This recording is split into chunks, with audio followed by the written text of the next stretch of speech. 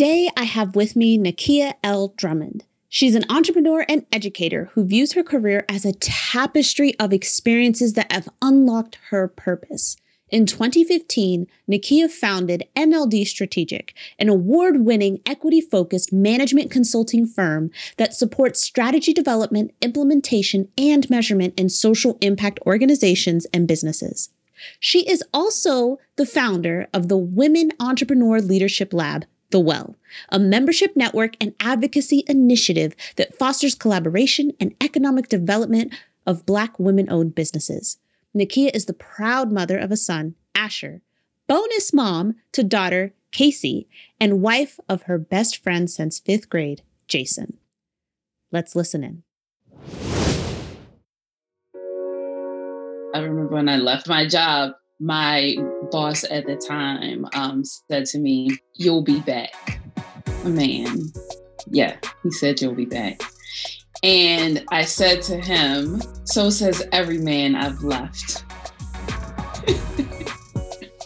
So it was defiant from the very start, because bringing that energy alone into starting a business and into how I live my life makes my business defiant, because that's who I am.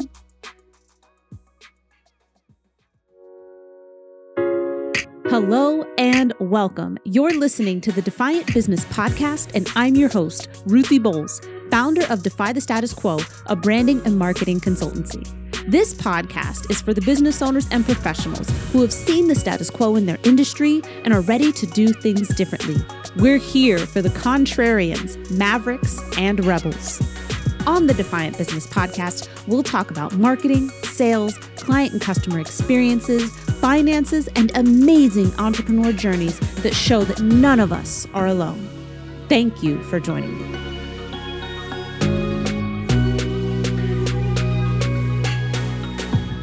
Okay, hello everybody. Welcome back to the Defiant Business Podcast. I'm your host, Ruthie Bowles, and again, today with me, I have Nakeia L. Drummond, and I'm so excited to speak with her. We've actually had plans for this conversation for quite some time, and she is the founder of NLD Strategic, which is a management consulting firm that specializes in working with social impact organizations. So Nakeia, thank you so much for helping me make this happen. Thanks for having me, Ruthie.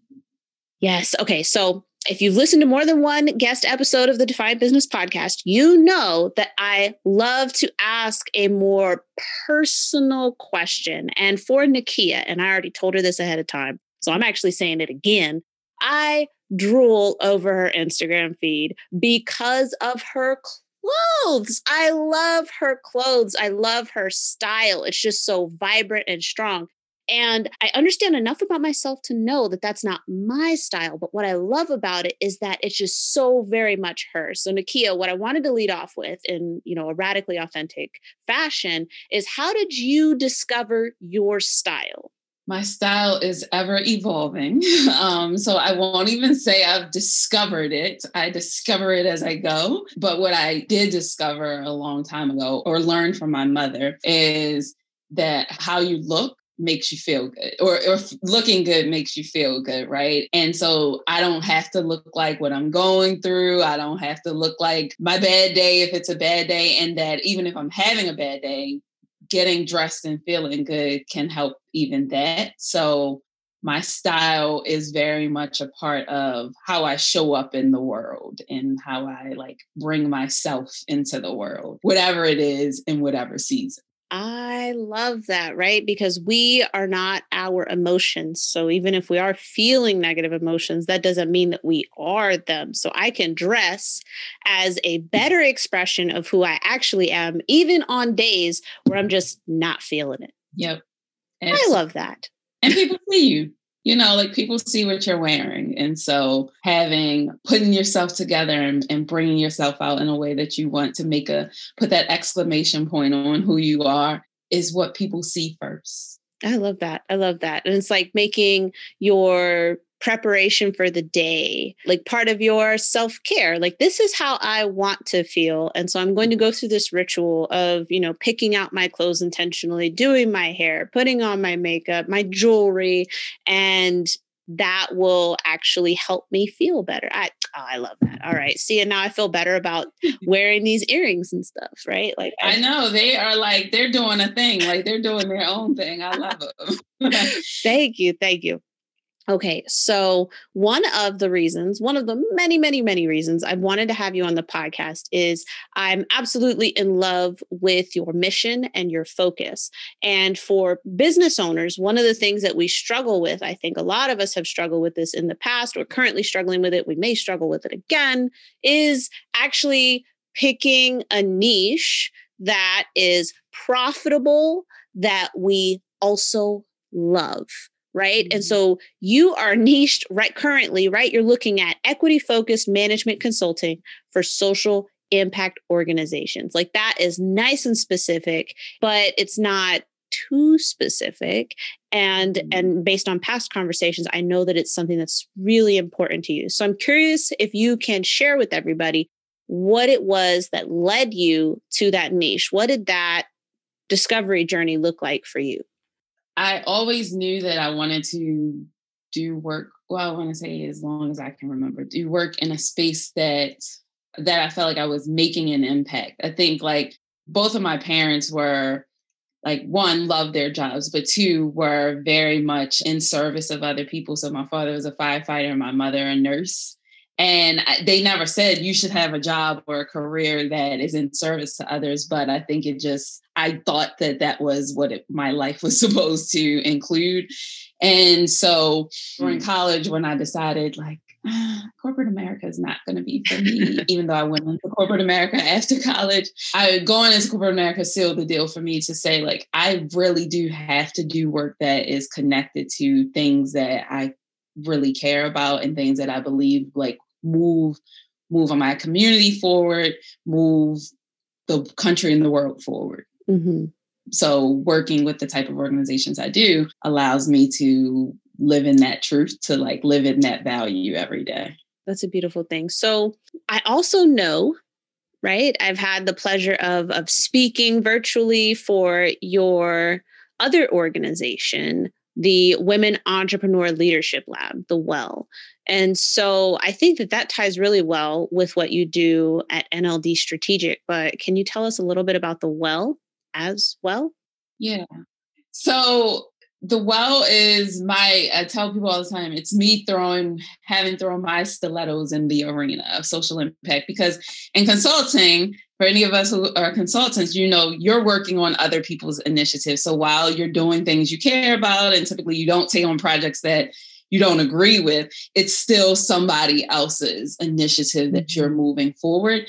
And the WELL for me is an initiative that is very near and dear to my heart, that I get to bring all those skills and expertise into the space around something that is personal to me. And so it's a network for and by Black women business owners for us to not throw the baby away with the bathwater in some regards. So use continuous improvement methods to grow our businesses. It's safe space to fail, which is so important in everything, but is often not available to us or doesn't appear to be available to us in sort of mainstream societies, because Black people, certainly, and women in general, have to show up, sort of all together to be taken seriously or to be seen as credible. And so that doesn't allow for people to grow. Everybody else is given space for trial and error and failure. And so the WELL is a space to fail forward safely and to build community, to collaborate with other women. And all of that growing leads to your growth and confidence, right? And then our fourth C is capital, right? So we're about putting opportunities for capital in front of our members, because even that process of looking for things, opportunities, is time consuming, and it's a lot for a small business owner. And so you miss a lot of things even when they are available, because you don't have the time or the capacity. So we try to put those things forward. And as we're growing and getting more money, putting some on the table ourselves. I love that a lot. And I think that it is really important. Like you said, other people are allowed to fail, but, women business owners, Black women business owners, if we're looking at specifically at that intersectionality, they can't fail once.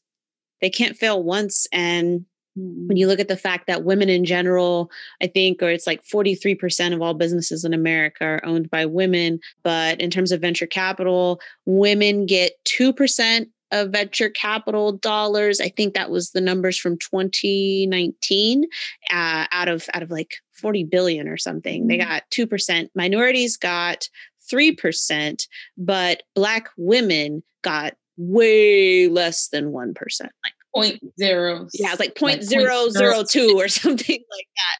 Yeah, it's a really low number. It's like 0.06. And so, yeah, and when you think about like the Black women who got PPP loans. Yeah. You know, which was money coming out of the government, our tax dollars.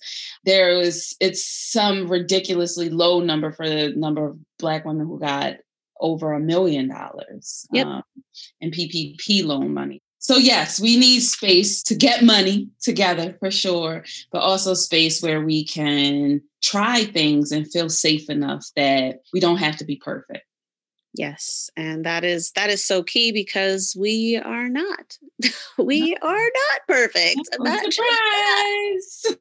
Surprise. Yeah. No matter how put together, whatever it is that you think, none of it is perfect. And that's the way that it is. And you've really created, I think, that type of space where people can go and be vulnerable as business owners. It's a space for them to be vulnerable. And we all need that. We need that space where we are surrounded by peers and mentors who do not conflate our insecurities or doubts with our ability to execute on our dream and our vision. Those are two very separate things. And if you share those vulnerabilities and doubts with the wrong people, they will confuse them with your ability to execute on your vision. So absolutely, it's a beautiful space that you've created.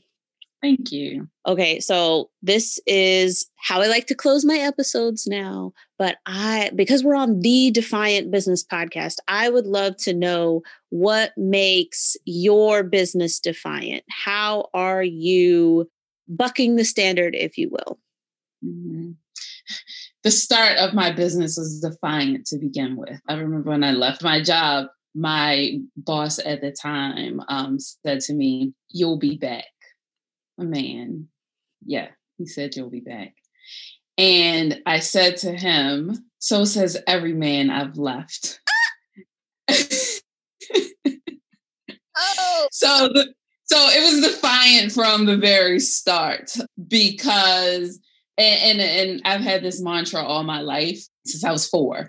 I broke all my crayons in the pre-K because my teacher told the parents at the like open house, "Get the kids the fat crayons, they don't break." And my mother says she saw in my eyes immediately, this girl is going to break every one of these crayons, because she was told that they wouldn't break and that they can't break them. They don't break them, is what the teacher said. And I did. I broke every one of them. And 4-year-old Nakeia said, "All right, bet." Bet. So my thing is breaking fat crayons my whole life. Like that is like, I break the fat crayons. And what's cool too is like my mother knew I was going to break them and didn't buy me 2 packs. She bought me 1 pack and she's like, "Because broken crayons still color, like you will use the ones you broke."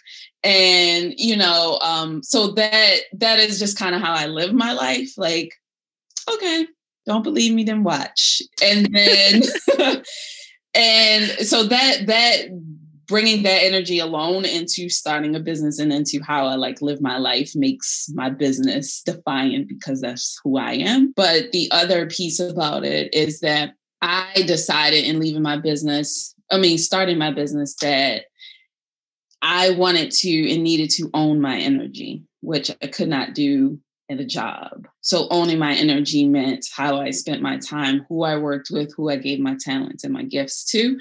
And I'm very deliberate about who I work with and purposes in which I work. If I don't believe in something, if I don't think it is the right thing, I don't do it. And that is defiant to me. Yes. It's like setting my own standard for what my work looks like and who I work with.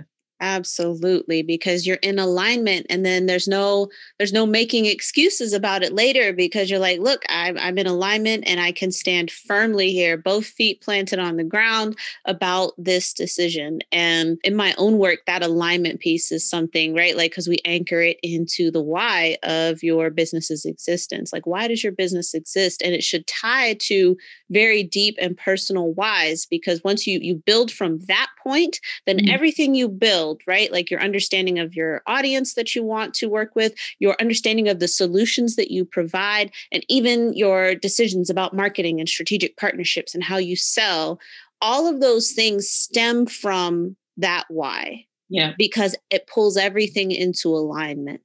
Everything into alignment. Everything. So I like to call it the North Star. It's like the Polaris, right? That's the name of the North Star. You pull everything into alignment. And when you're trying to make a decision of any kind, you can always just remember, okay, that's my North Star. So is this in alignment? Yes, we can move forward. If not, then like it's not, sometimes we make those decisions intuitively, but the power in being intentional and aware is that you can be a lot more certain, and it's a lot harder for your doubts to attack something that's more intentional and something that you're aware of. So absolutely, that's what I heard. You're like, we get in alignment, we get in alignment, and we stay in alignment. This is how we roll. And I honestly, when you were talking about the breaking the crayons, I was thinking that sounds like a really fun photo shoot.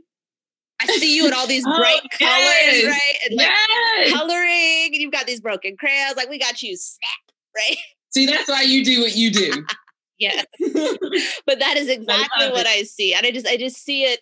And I mean, they're not going to be able to see your smile here listening, but I've seen your smile in, even just now. And I'm thinking like, her and these broken crayons and a bunch of bright, bold colors. Oh, that would be a wonderful shoot.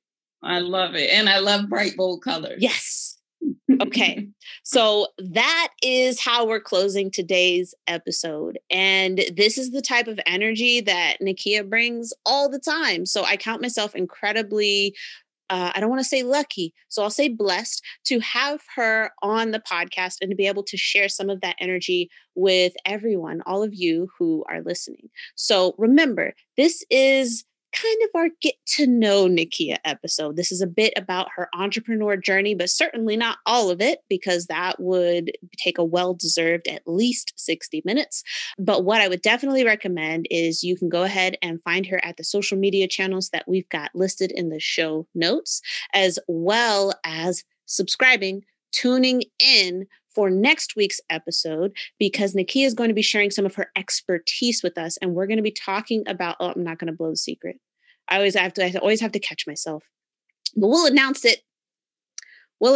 And you'll see when the episode goes live. So you're going to want to subscribe, but just keep in mind that she is a management consultant, has her own management consulting firm that focuses on equity and working with social impact organizations. And I have more than a few of those I know in the audience listening right now. So Nakeia, thank you so much for joining me today. And I cannot wait for everybody to hear the next episode that we've got for them.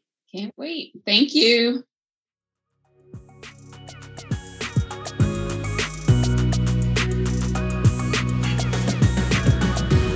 Thanks for listening. If you enjoyed this episode, please share it with others, post about it on social media, or leave a rating and a review.